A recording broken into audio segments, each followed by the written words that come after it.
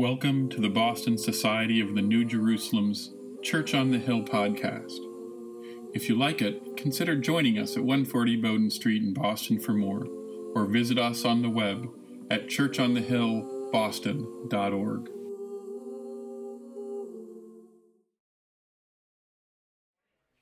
The first reading this morning is from Isaiah, chapter 43, verses 16 to 21. Thus says the Lord, who makes a way in the sea, a path in the mighty waters, who brings out chariot and horse, army and warrior. They lie down, they cannot rise, they are extinguished, quenched like a wick. Do not remember the former things, or consider the things of old. I am about to do a new thing. Now it springs forth. Do you not perceive it? I will make a way in the wilderness and rivers in the desert. The wild animals will honor me, the jackals and the ostriches. For I give water in the wilderness, rivers in the desert, to give drink to my chosen people, the people whom I formed for myself, so that they might declare my praise. This is the word of the Lord. Thanks be to God. The second reading will be John 12, 1-11. 6 days before the Passover, Jesus came to Bethany, the home of Lazarus, whom he had raised from the dead. There he gave a dinner for him.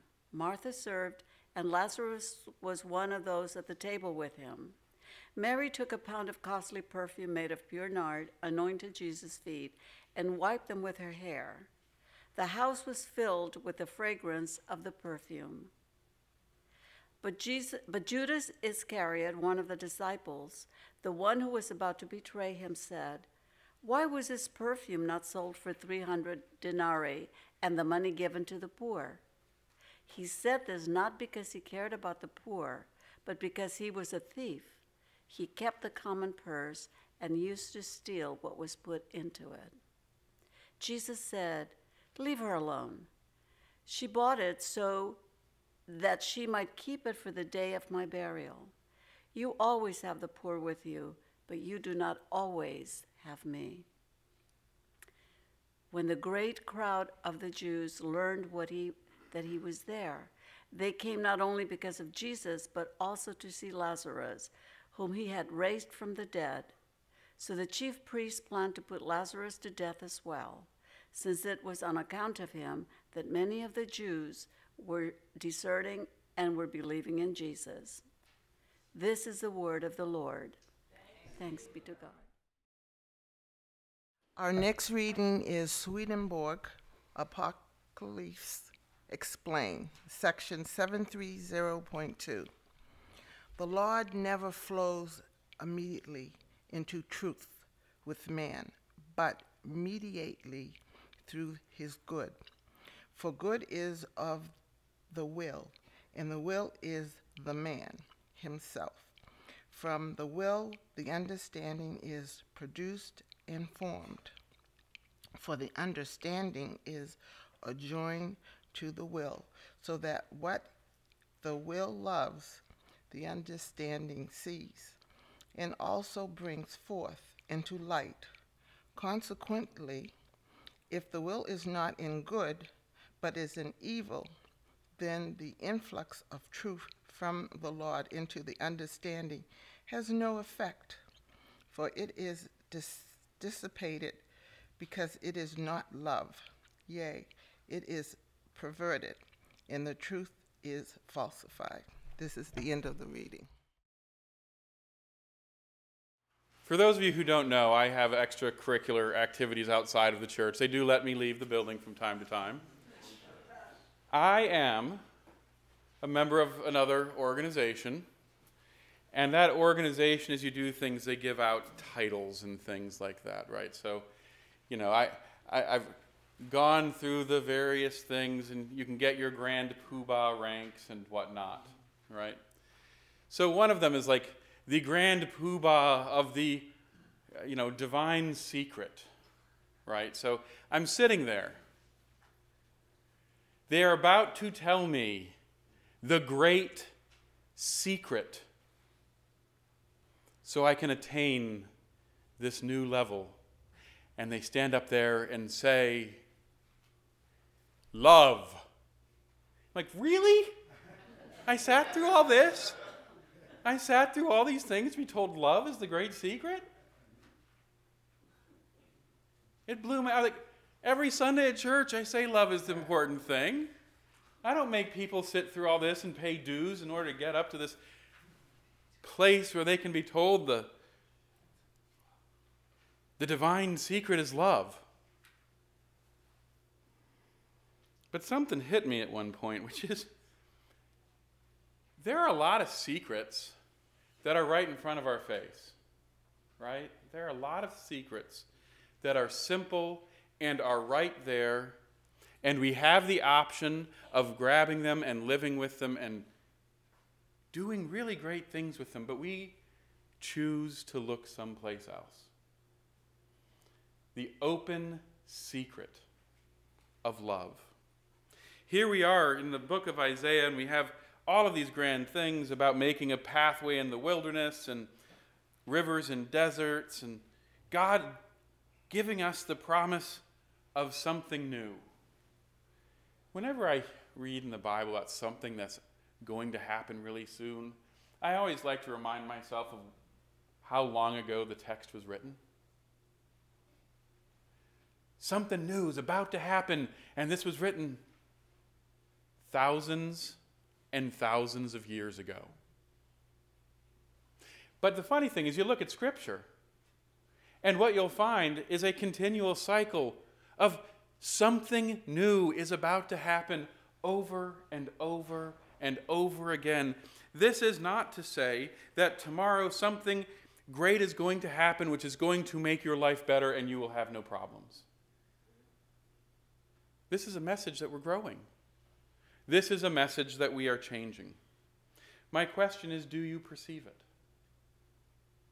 Do you perceive that you are growing? Or, like Mary and I are both, we're still 39, 23, 29? Or do you just stop? Do we just stop growing? Because we'd rather romanticize some notion about who we are rather than be willing to change. I think most people here, when you're asked the question, am I willing to be open-minded and embrace change and growth, most everybody's going to raise their hands. In fact, if you went up to most people and asked them, are you open-minded? Do you consider ideas? Most people, guess what they're going to say? They're going to raise their hand and say, of course I do. I'm open-minded. I'm not a party person. I might be registered this way, but I always make my own decision. The fact of the matter that I statistically fall in line with everything that the party says is irrelevant to whether or not I make my own decisions. There's some point at which I realized, wow, I really am a good statistic. Like, I fall right in line with where the marketing world wants me. And I start asking myself the question, who am I?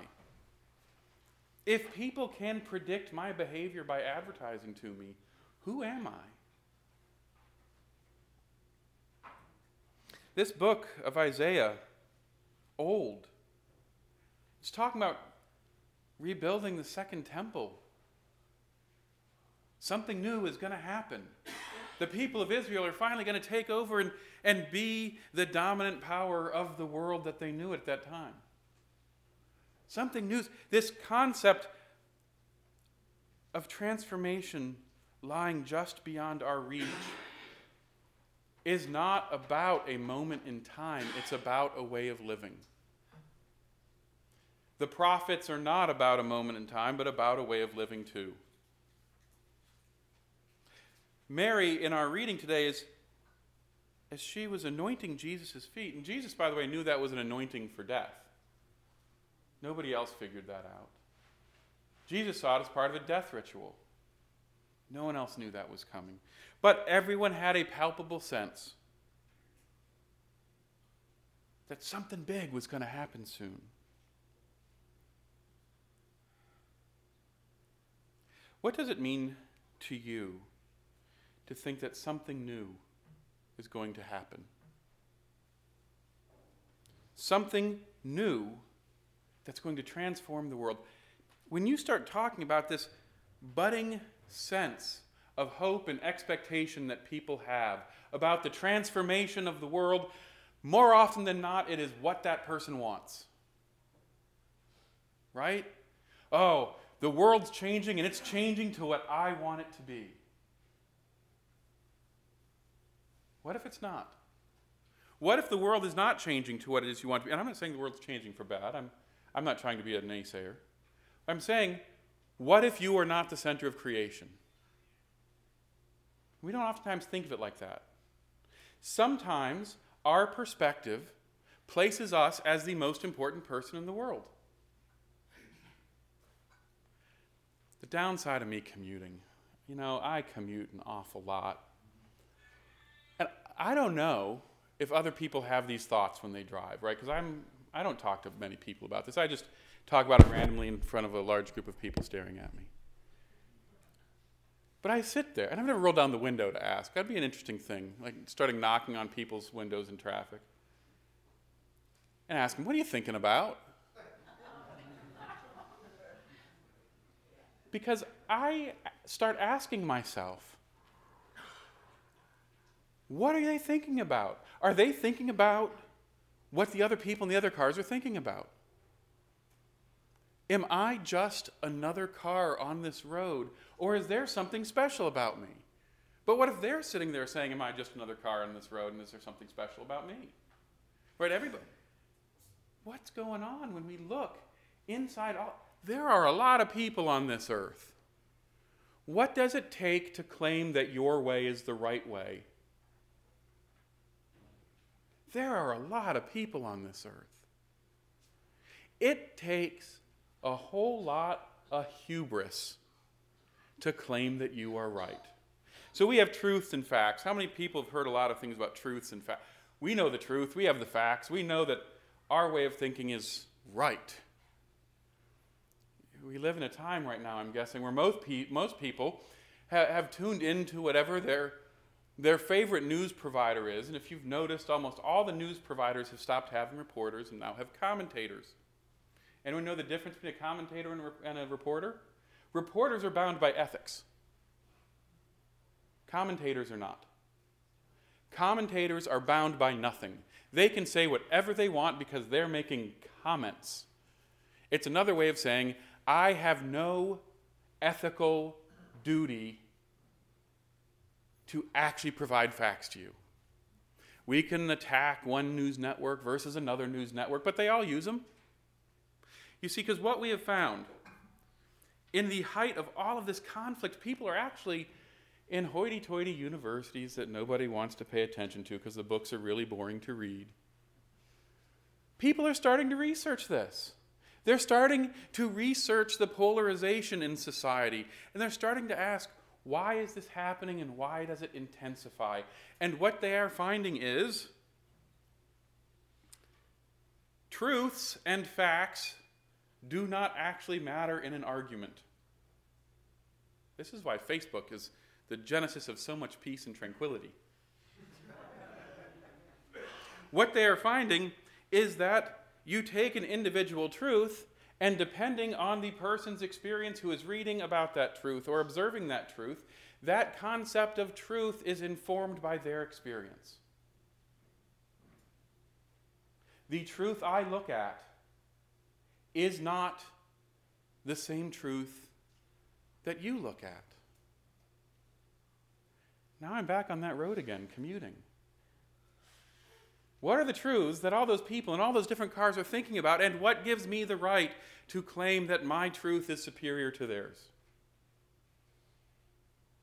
What gives each one of us the right to think that our truths are superior to anyone's? You see, people want to be right, I'm guessing. I know I want to be right? I want to get an A. I want someone to say, look, I respect him. He's always right. I want that. We do. It's not a bad thing. It's part of, we want to be good. But so often we try and be good through a way that actually doesn't breed goodness. We like this concept of righteousness and of being right all the time and saying, how much justice hurts people because we just have to be right. The term justice is supposed to take into account context. It's supposed to say, what is the appropriate equal measure? What is fair? What is just? But when we implement justice systems, they don't ask that question. They ask the question of, did you violate the law, and what is the statutory rule that we're going to respond with? Right? We do it all the time. Research shows us something that is very interesting. Let's say you all were researchers. You took two people who disagreed with each other, right? And you put them in a room and you created the conditions for an argument. What would be the outcome? As the two argued, do you think the facts and do you think the truth that each one... Oh, I got to move that someday. Do you think that the truths that each person brings are going to sway the person they're talking to? They don't. They find the longer people argue, the less they are willing to listen to what the other person's saying. The longer that people argue, the more likely it is that they will never come to an agreement. If you are discussing something with someone you care about for more than 5 minutes, stop. Say, now's not the time, let's come back to this later, because the longer you argue, the less likely it is. Now, that does not mean discuss. That does not mean engage in weighing options. I'm talking about arguing. There's a difference. We all know what arguing is versus discussing. The longer we argue, the more our neural activity is active while the other person is talking. So what they have found hooking people up to electrodes is that in the midst of an argument, people are oftentimes not listening. They're thinking about how to argue back before the person has actually made their point. That's how come we're so quick at responding in an argument. No one's listening. So guess what researchers have found the answer is? Compassion. Caring, actively caring about understanding what the person you're talking to is talking about. Actually trying to understand how they see the facts. Understanding why they're scared. Understanding why they're presenting what they are presenting as truth is truth. Actively seeking a way to care about the other person. Do you know another name for that? Love! That's the secret. The secret's love. But yet we get into these arguments over and over again. Complaints in Scripture. Complaints constantly coming to the government about what Jesus is doing. And the answer is love. But that answer is undermining power and control. That answer is undermining the fact that every single person on the road needs to pull over to the shoulder when I am driving on it. That's the problem about being in the fire department too long. You've had experiences where you've seen people, they can do it. When I commute, everyone should get onto the shoulder to make it so I can get home because my life is more important than theirs. What are they thinking about when they drive? A lot of them talk on the phone. I should give them a call and ask them, hey, what are you thinking about? I don't know. Couldn't say. Our Swedenborg reading today, I don't know, anybody find it dense? It was pretty dense reading, okay? Swedenborg in this situation uses a lot of big words to say something very, very simple. He is telling us that God doesn't connect to us through truth. God connects to us through love. From the will, that means our desires, the understanding is produced and formed. That means what we love shapes what we see.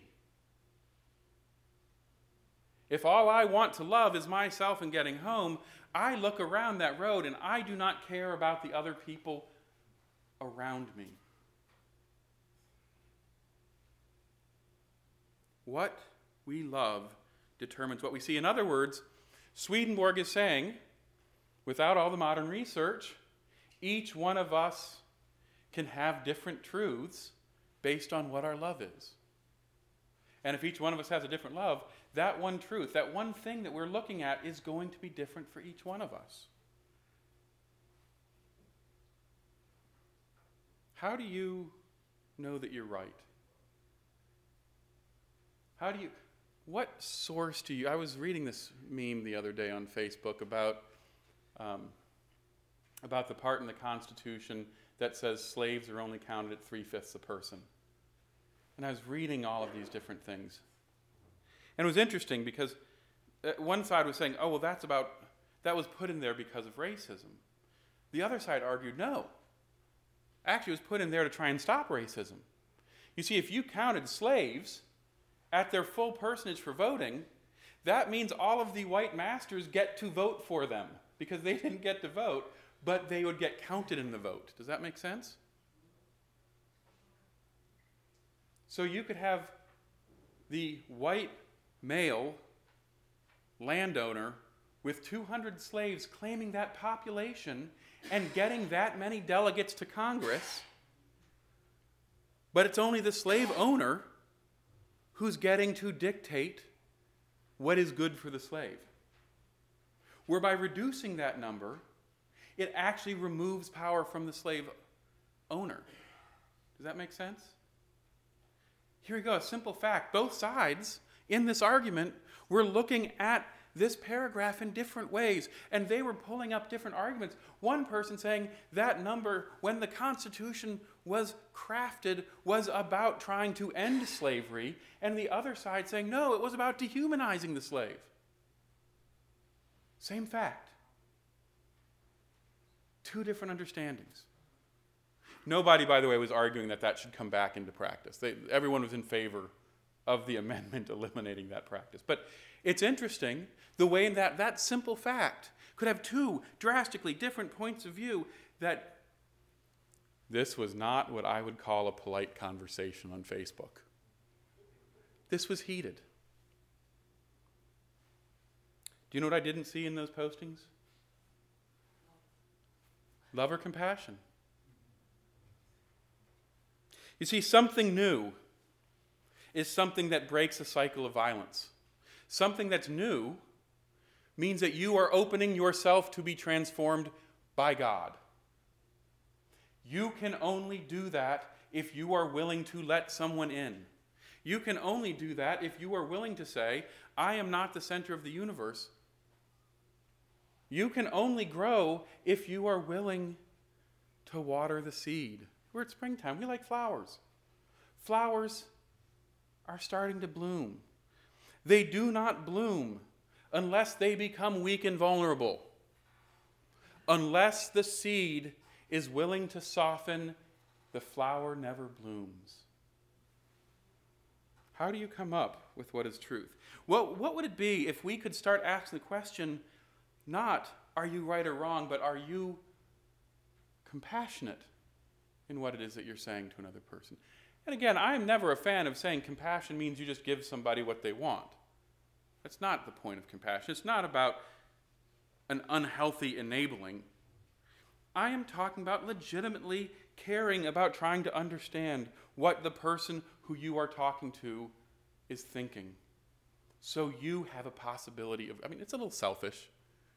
I want to know what someone is thinking because hopefully I have a chance of growing. Wouldn't that be a nice way to live? I'm not saying that I do it all the time. I'm a person like everyone else, but every day is a day where we are exposed to something new. Fight for it. Day by day we journey. And we have the ability to grow. What does it mean for you to be right? What does it mean for you to not feel small in a world of billions of people? Not to feel insignificant, but to be given the gift of 1 billion people who can help you grow if you have compassion for them. Get ready for something new. Amen. Thank you for listening to the Boston Society of the New Jerusalem's Church on the Hill podcast. If you liked what you hear, consider joining us at 140 Bowden Street, Boston, for more, or visit us on the web at churchonthehillboston.org.